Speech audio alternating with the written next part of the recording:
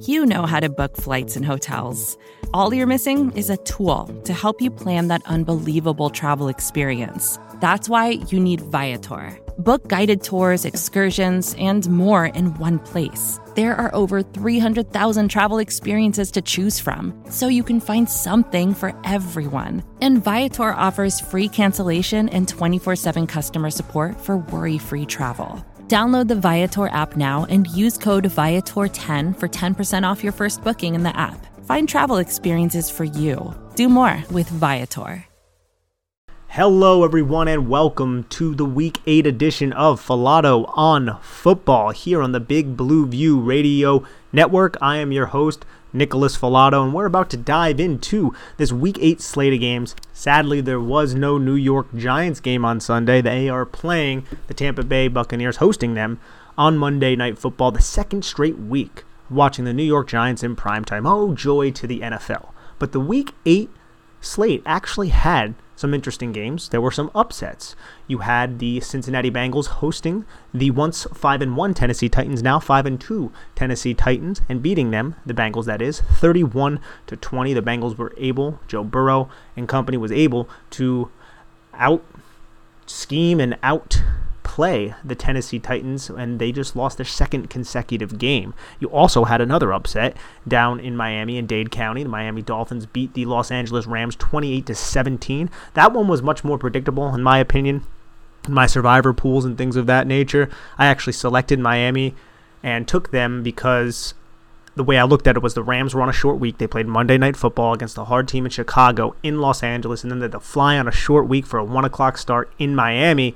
That's a setup for disaster. But it wasn't even necessarily just that, because Miami's special teams and defense coming off of a bye week just absolutely dominated the Rams. The Rams got a bunch of garbage points late in the game, but we'll go over that game in a little bit. Since we do not have any Giants, we won't be going on my Giant monologues that I love to do. So we're going to dive right into the New England Patriots and the Buffalo Bills. The 6-2 now Buffalo Bills were able to beat the 2-5 now New England Patriots 24-21 at Ralph Wilson Stadium. Josh Allen didn't necessarily have to do much. There were several games this week that had terrible weather, 20-plus mile-per-hour winds, sometimes getting up to 35-40, cold, just muggy, wet kind of weather.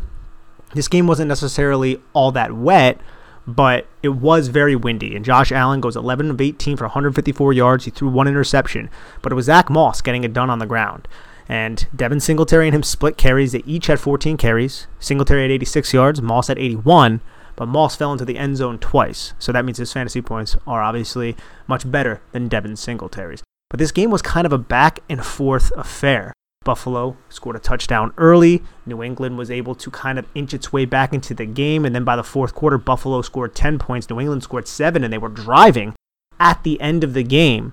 Cam Newton looked better in this game. They were driving, and then Cam Newton fumbled the football on a quarterback off-tackle type of run that resulted in the Buffalo Bills getting the ball back, in New England, because it was about 35 seconds left in the game, didn't have a chance. So this game could have been a New England win. It was closer than expected, but it ends up being Buffalo Bills because of that Cam Newton fumble. Cam Newton finished the game 15 of 25 for 174 yards, and it was Damian Harris who really had himself a very nice game on the road with this beat-up offensive line. He had 16 carries for 102 yards and a touchdown.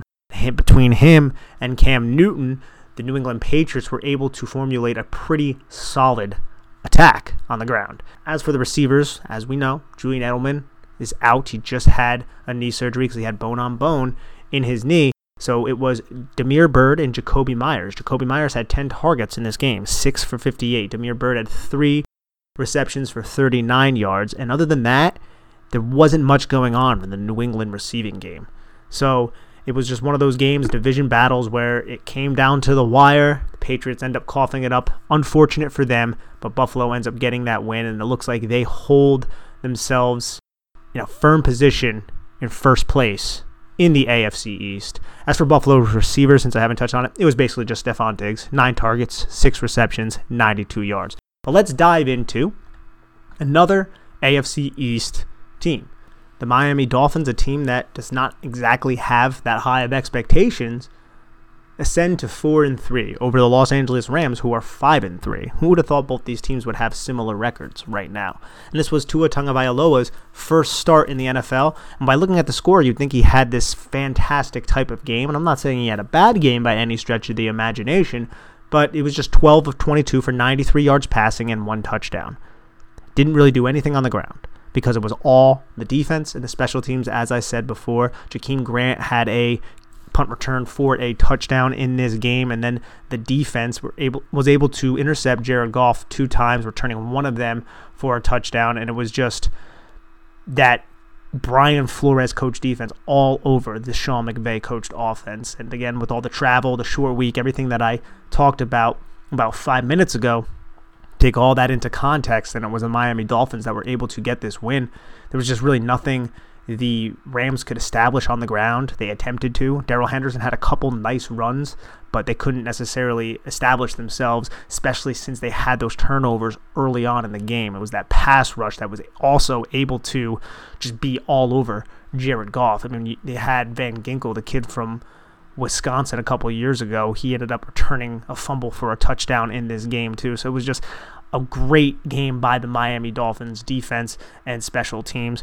And as for the Miami Dolphins receiving, if we're looking to see what kind of trends Tua is setting for the Dolphins, it doesn't really seem like he had any primary target. He targeted Preston Williams 5 times, and other than that, it was a bunch of players just getting 2 targets here, 1 target there. Then Myles Gaskin out of the backfield received 6 targets.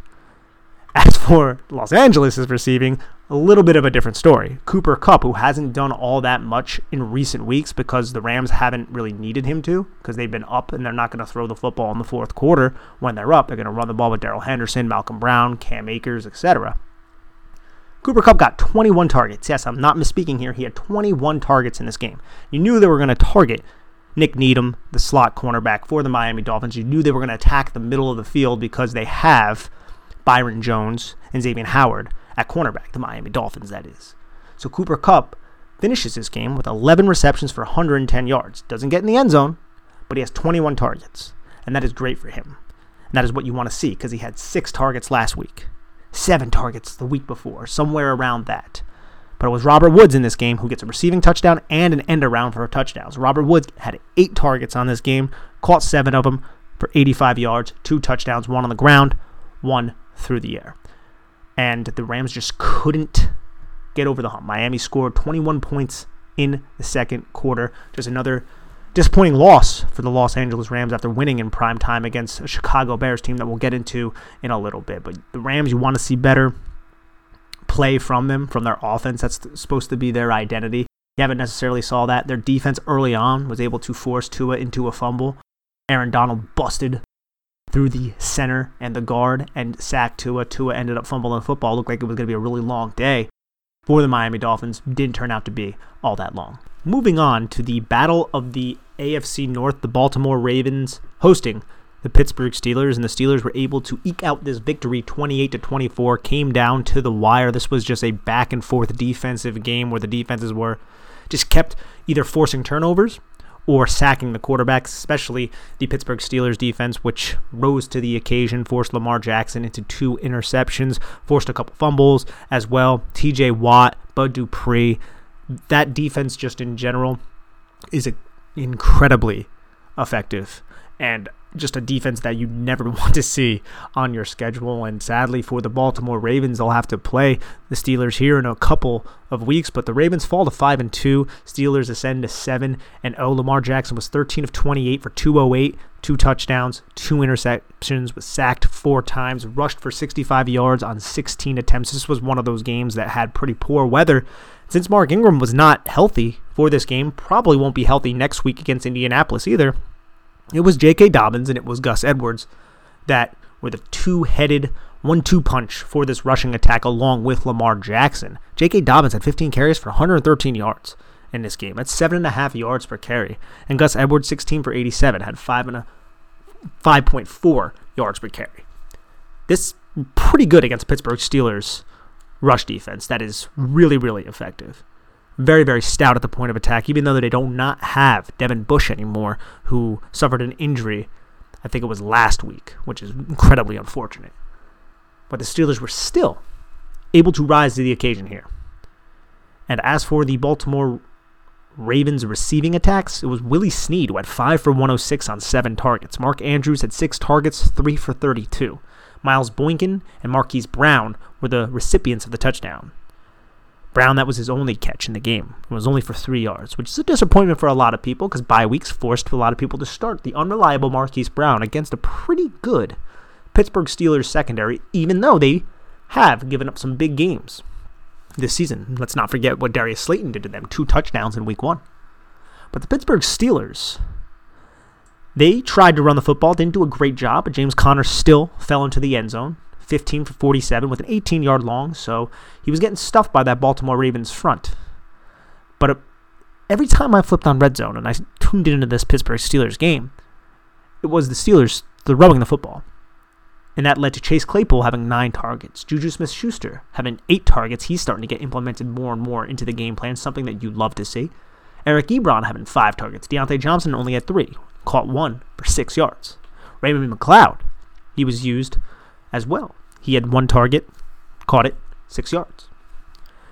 But it was Chase Claypool, 5 for 42, Eric Ebron, 4 for 48, and Juju Smith-Schuster, 7 for 67 in this game as they methodically moved the football down the field to get themselves into scoring range. Ben Roethlisberger was not having that great of a game until the third quarter. And then in the fourth quarter, also had another touchdown. But it was the defense. It was Pittsburgh's defense that was able to rise to the occasion and score a touchdown as well. Robert Spillane had a touchdown against the Ravens in this game. That's what you want to see from a Pittsburgh team. A 7-0 undefeated Pittsburgh team, the only undefeated team left in the National Football League.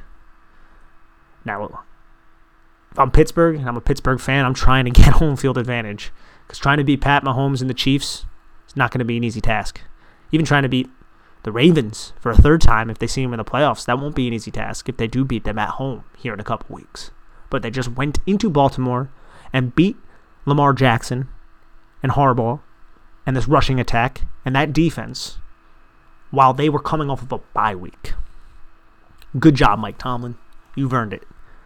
That's a well-coached team, man. That's a disciplined team. That's a hard-nosed team. That's why you got to love the Pittsburgh Steelers every now and again.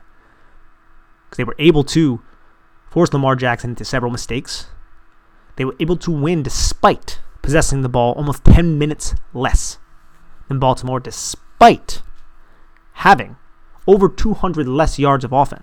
But they forced mistakes, and that's all you have to do. And then we had the Titans and the Bengals. Touched on this a little bit in the beginning. Joe Burrow was able to lead his team to a victory against a very good Tennessee Titans team that now is 5-2. Cincinnati is 2-5-1. Joe Burrow threw the ball 37 times, as he usually does. He throws the ball the most of anybody in the National Football League.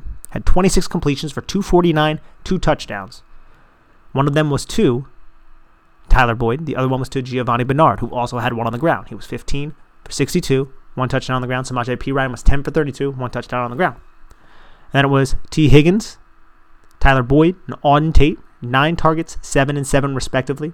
And A.J. Green had 5. He only caught 2 for 19. Big disappointment against Malcolm Butler and this Tennessee Titans team that have kind of been giving points away.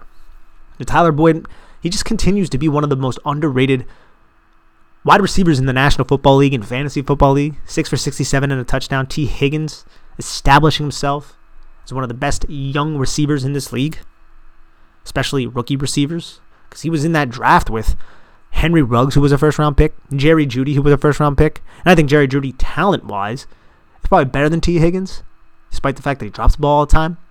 But T. Higgins has been very, very productive, and he definitely has a rapport with Joe Burrow. Can't really write the kid off. You just can't.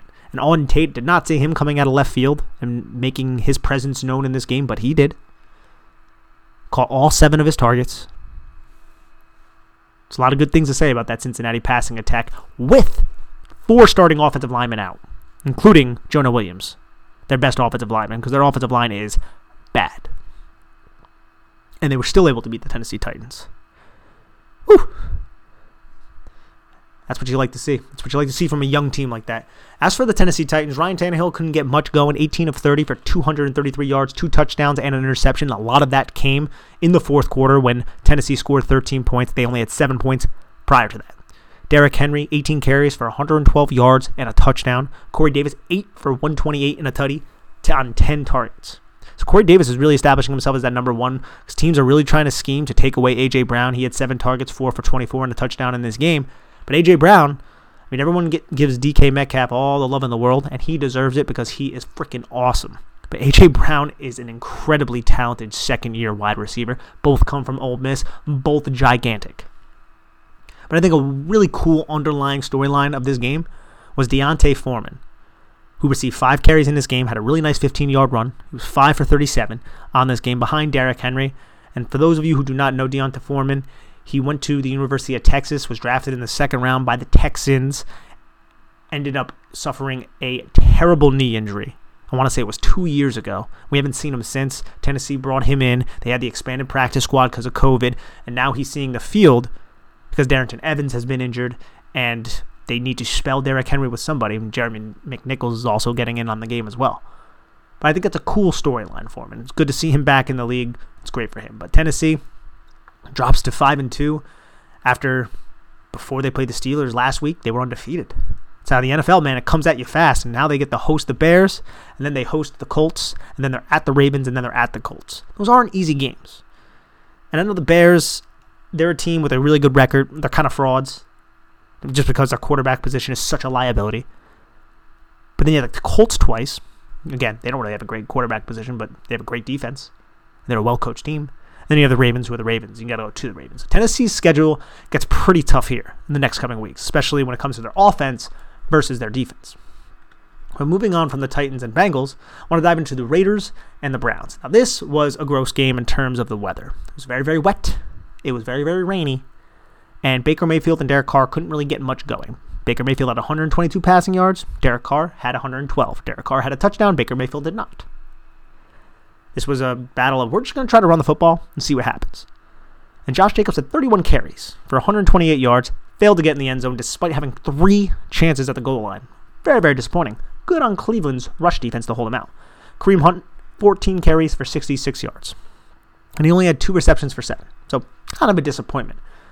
But there just couldn't be a lot of downfield passing in this game because it was hard to throw downfield. There were no passes over 20 yards.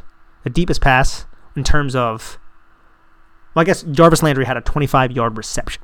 So there was that. But other than that, the deepest pass in terms of reception was Devontae Booker, but that was also a yak from the Raiders. So it was just one of those ugly games, and it's not really great for everybody who says, hey, the Cleveland Browns, without Odell Beckham Jr., they're going to be good. They're going to be better. And it didn't look like that in this game. And yes, the weather plays some sort of role in that, of course. The Browns couldn't get anything established, and they dropped to 5-3. Raiders 4-3. Raiders are 3-1 on the road, by the way. Good for them. But that Cleveland defense just couldn't get off the field. Las Vegas had the ball 37 minutes to 22 minutes for Cleveland. And Las Vegas outgained them 309 to 223. So John Gruden and company get another win. No one's talking about them as a team that's really going to make the playoffs or anything like that. In the AFC, it's a little bit stacked, but they keep squeaking out these wins. They keep squeaking them out. And they get the Chargers at the Chargers next week. And then they get to play the Broncos at home and then the Chiefs. And they get the Falcons and the Jets, both road games, both East Coast trips. Those are going to be defining games for them. Games that are very winnable for the Raiders. But both on the road. It's a lot of traveling in a week. But we'll see. All right, before we get to the Jets and Chiefs and the rest of this slate, let's take a quick break to hear a word from our sponsors. With threats to our nation waiting around every corner, adaptability is more important than ever. When conditions change without notice, quick strategic thinking is crucial. And with obstacles consistently impending, determination is essential in overcoming them. It's this willingness, decisiveness, and resilience that sets Marines apart. With our fighting spirit, we don't just fight battles, we win them. Marines are the constant our nation counts on to fight the unknown. And through adaptable problem solving, we do just that. Learn more at marines.com. It's pretty funny, actually. The Jets were able to hang in this game and make the score look respectable at halftime. I know it's kind of hard to believe, but it was 9-21 at halftime. I mean, no one thought the Jets were going to win because they're the New York Jets and they're 0-8 right now. But the Chiefs end up blowing them out 35-9, covering the 20-point spread. But hey, at halftime, they were able to hold them. The Chiefs barely possessed the ball more than the Jets. The Jets really tried to have one of those kinds of drives that you possess the football, you get 3 to 4 yards here and there. It's a smart way to attack the Chiefs. It's the way the Chargers tried to beat the Chiefs earlier on in the season, the way the Raiders tried to beat the Chiefs, the way you try to beat the Chiefs. Well, the Raiders actually were successful in beating the Chiefs, so I should rephrase that. Michael P. Ryan on this game had 8 carries, Frank Gore 10, Ty Johnson had 3. They were just getting these guys in. But the Jets have no match, obviously. Sam Darnold was 18 for 30, no touchdowns, no interceptions. Braxton Berrios had 11 targets, 8 for 34. Denzel Mims, 3 targets, 2 for 42. Jeff Smith, 8 targets, 3 for 29. It's just a dysfunctional offense. It's really not a lot to touch on there. There's, at this point, I mean, obviously, they're not necessarily, Adam Gase isn't at least, tanking for tanking for Trevor, I should say. It's just insert the next T name, it seems like. But Trevor Lawrence might be a New York Jet next year if he doesn't come out of school, which is kind of crazy to think about, having Trevor Lawrence in New York City, not as a Giant, but as a Jet, see if he can actually turn that franchise around. But the Kansas City Chiefs, Pat Mahomes, just ridiculous. 31 for 42, 416, 5 touchdowns, just airing it out.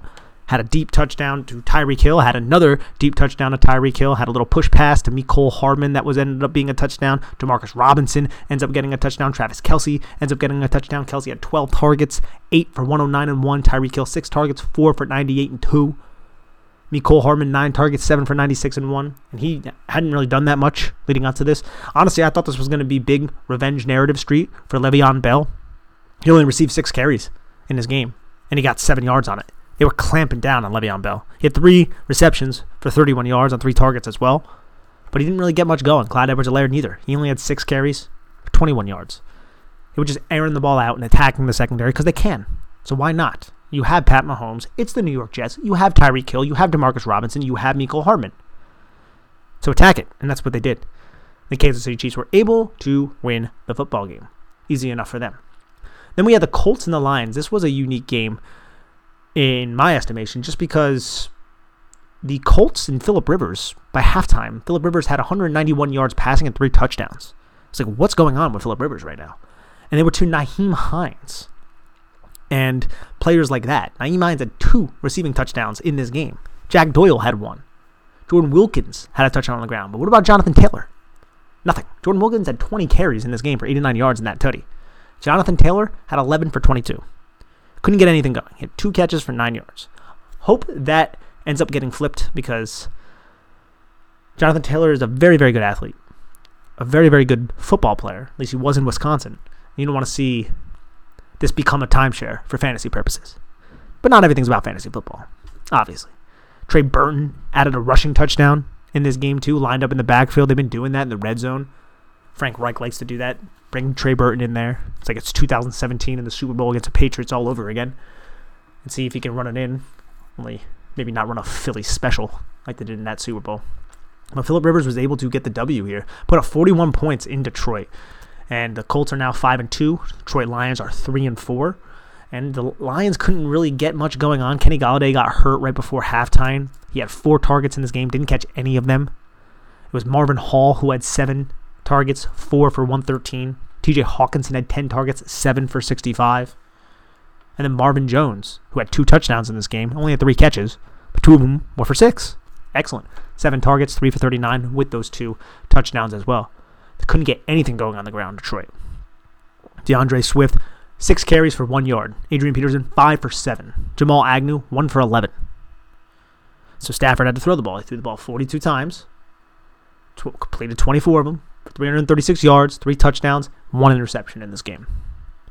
Colts are the real deal. Came off the bye, beat up on a team that's subpar at best in the Detroit Lions, but at least they played a real quarterback here. There's a lot of question marks about the Indianapolis Colts with some of the quarterbacks that they played. They didn't necessarily play a lot of high-end type of quarterbacks. There were a lot of rookies and a lot of journeymen and backups. But this was Matt Stafford. They were able to go into his building and beat him pretty soundly, maybe I should say. Moving on to the Vikings and the Packers. This one was another upset, an upset that I didn't necessarily articulate in the beginning of this podcast, but the Minnesota Vikings went into Green Bay and beat the Packers 28-22. on the back of Dalvin Cook, who had 30 carries for 163 yards and 3 touchdowns, along with 2 catches for 63 yards and a touchdown, that touchdown being a screen. I necessarily did not see this coming. I thought that Green Bay would establish himself against an inferior team, a team that is coming off of a bye week, division game, so those can be a little weird, but I was like, you know what? I think that the Green Bay Packers aren't the Green Bay Packers of 2019. They'll be able to stop the run. I know they didn't really do a great job doing that against Tampa Bay, even though the Packers went down there and got trounced, so there was many different ways they got beat in that game. But maybe they'll do this against an inferior opponent, even if Dalvin Cook said, but I was wrong. I said all last year on various podcasts, the Packers are frauds. They were the worst 13-3 team I've ever seen. And then they go in the NFC Championship game and get beat so bad by the San Francisco 49ers. And this year, they're 5-2 now. They had the loss to Tampa Bay on the road. Now they just lost at home to the Minnesota Vikings. Not a great sign. These are division games. You can bounce back from them. You still have Aaron Rodgers. It's 27-41, 291, 3 touchdowns, 0 interceptions. But that defense was just letting Dalvin Cook do whatever they wanted. When you think about it, the Green Bay Packers had a draft, selected the future quarterback, presumably, to Aaron Rodgers, who's still in his prime, kind of, and a running back that you hardly use, who had 5 for 21 on the ground, 4.2 yards per carry. Looked solid, I guess you could say, doing it. But you could have got defensive players to help bolster the linebacking group and the defensive line. And you didn't. And you let Blake Martinez go. He's a Giant now. Thank you. The Packers just couldn't do anything defensively. And as for the Minnesota receiving game, they didn't really have to do that much. It was all Dalvin Cook. Thielen and Jefferson both received 4 targets. Each caught 3 of them. Thielen for 27 yards, Jefferson for 26. And for the Green Bay rushing attack, Jamal Williams, 16 for 75. Looks solid running the football. I think Jamal Williams is a very, very good running back for a backup. In this game, though, Packers had to throw the football. Davante Adams, 12 targets, 7 catches for 53, 3 touchdowns. You know, Davante Adams, he's the best receiver when healthy, man. Him and DeAndre Hopkins, those two are just so good when they are fully healthy. And hopefully Hopkins can kind of get to full health coming out of the bye, because it doesn't really seem like he was fully healthy the last couple of weeks, despite putting up a lot of fantasy points.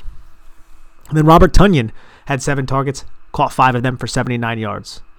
Something you want to see from that just gigantic man who plays tight end for them.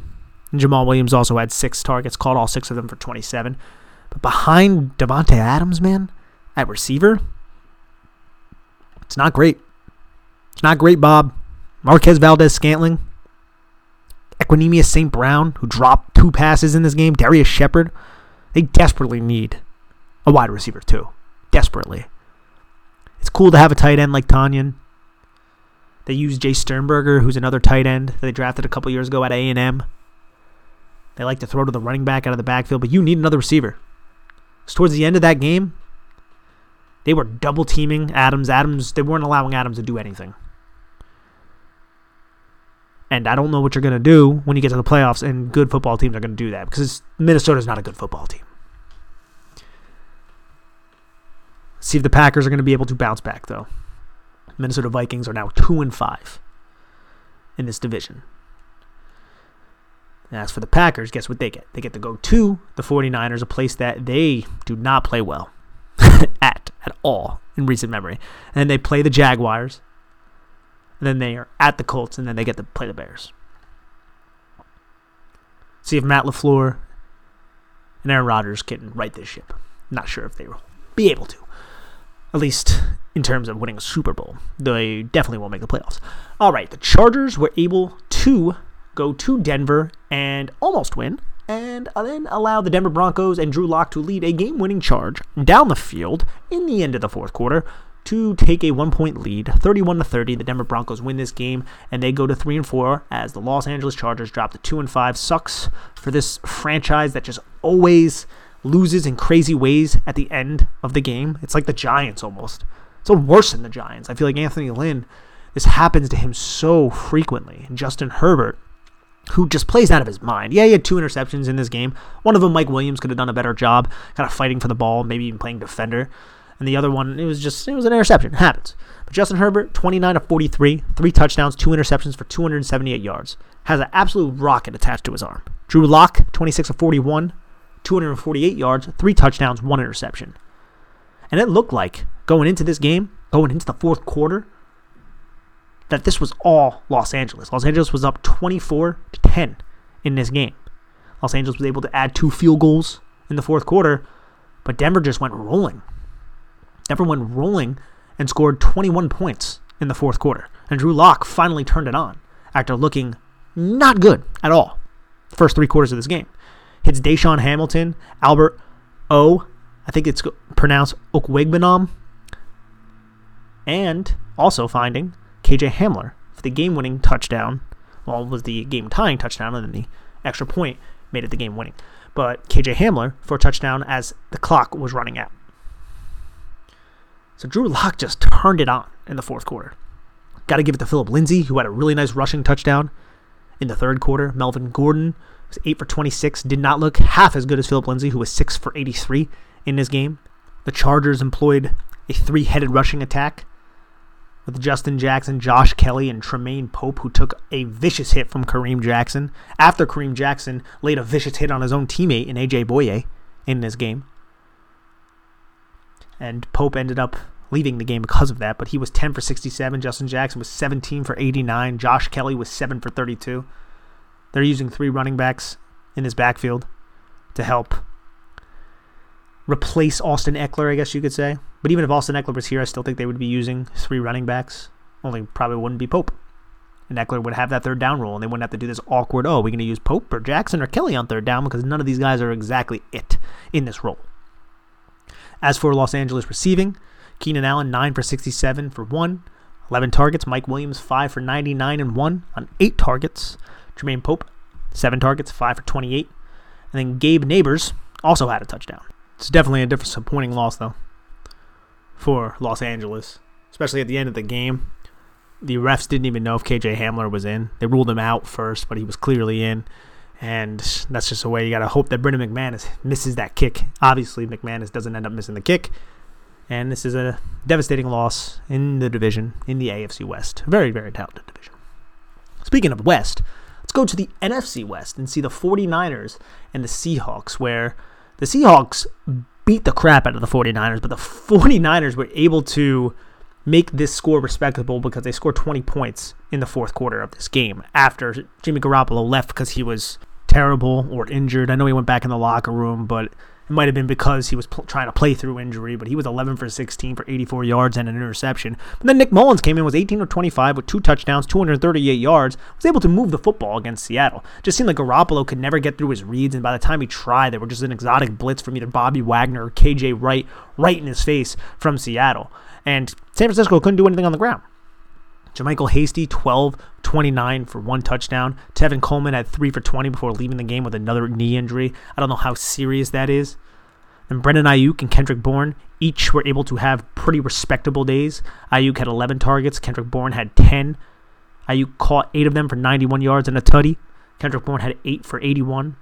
And other than that, the San Francisco quarterbacks spread the ball out between the tight ends and the fullbacks and the running backs. George Kittle was only 2 for 39. He also left with a foot injury. Hopefully he's okay.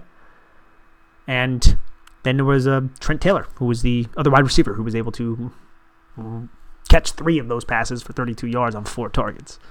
For the Seattle Seahawks, Tyler Lockett didn't have the game that he had last week, but he got 5 targets, 4 for 33, and it was the DK Metcalf show, 15 targets, 12 for 161, 2 touchdowns. David Moore and DJ Dallas each had a touchdown receiving. And DJ Dallas was 18 carries for 41 yards and a touchdown. And relief for the injured Chris Carson, who obviously did not play in this game. This is Chris Carson's role, but that was a really nice showing from the rookie out of Miami, DJ Dallas. 37-27, respectable looking score. Made it interesting down the stretch, but this was all Seattle Seahawks, who go to 6-1. San Francisco falls to 4-4 and gets to host the Green Bay Packers next week. And as for Russ, 27-37, 261 yards, 4 touchdowns, no interceptions, was sacked twice. Russell Wilson's an absolute beast, has to be in serious consideration for the MVP. I mean, this guy has never been an MVP, hasn't even received an MVP vote, and that is disgusting to think about because he's just so darn good. And finally, we have the Saints and the Bears. There was some fights in this game. This was a rather interesting game, I guess you can say. There was we'll talk about the fight first. So if you guys haven't seen it, look up the fight between Javon Wims, kid they drafted out of Georgia a couple years ago, and Chauncey Gardner-Johnson, kid from Florida. So I don't know what happened to lead up to this, but after a play, Javon Wims goes over to him, taps him like on the chest. Chauncey Gardner-Johnson looks at him, and then Wims just punches him right in the face, jumps back like he's expecting something. Gardner-Johnson just like looks around like, what? And then he punches him again. Hey, you probably shouldn't punch a dude in the face when you don't have gloves on, because you're probably going to hurt your hand. And, I mean, Wims has to be suspended for this. Just a very, very undisciplined play in a close game, too. I mean, the Saints won this game 26-23. Saints go up to 5-2. Chicago is now 5-3. But Janoris Jenkins, former Giant Janoris Jenkins, jumps on the back of Javon Wims and just starts fighting with him, caused this huge brawl, and it was just there was a couple brawls like that. There was a mini one in the San Francisco-Seattle game. There were a lot of little brawls going on. There were some in the Denver Chargers game as well. Those interdivision games, you always see stuff like that. But the Saints, this was an OT game. Drew Brees, 31-41, 280 yards, 2 touchdowns. Alvin Kamara, 12 of 67, 12 carries, 67 yards on the ground. He had 13 targets, 9 catches for 96 yards. Did not get in the end zone, but obviously was utilized like he always is, because he is one of the best players in the National Football League. Latavius Murray also gets his carries at 8 for 17, pretty inefficient with the carries.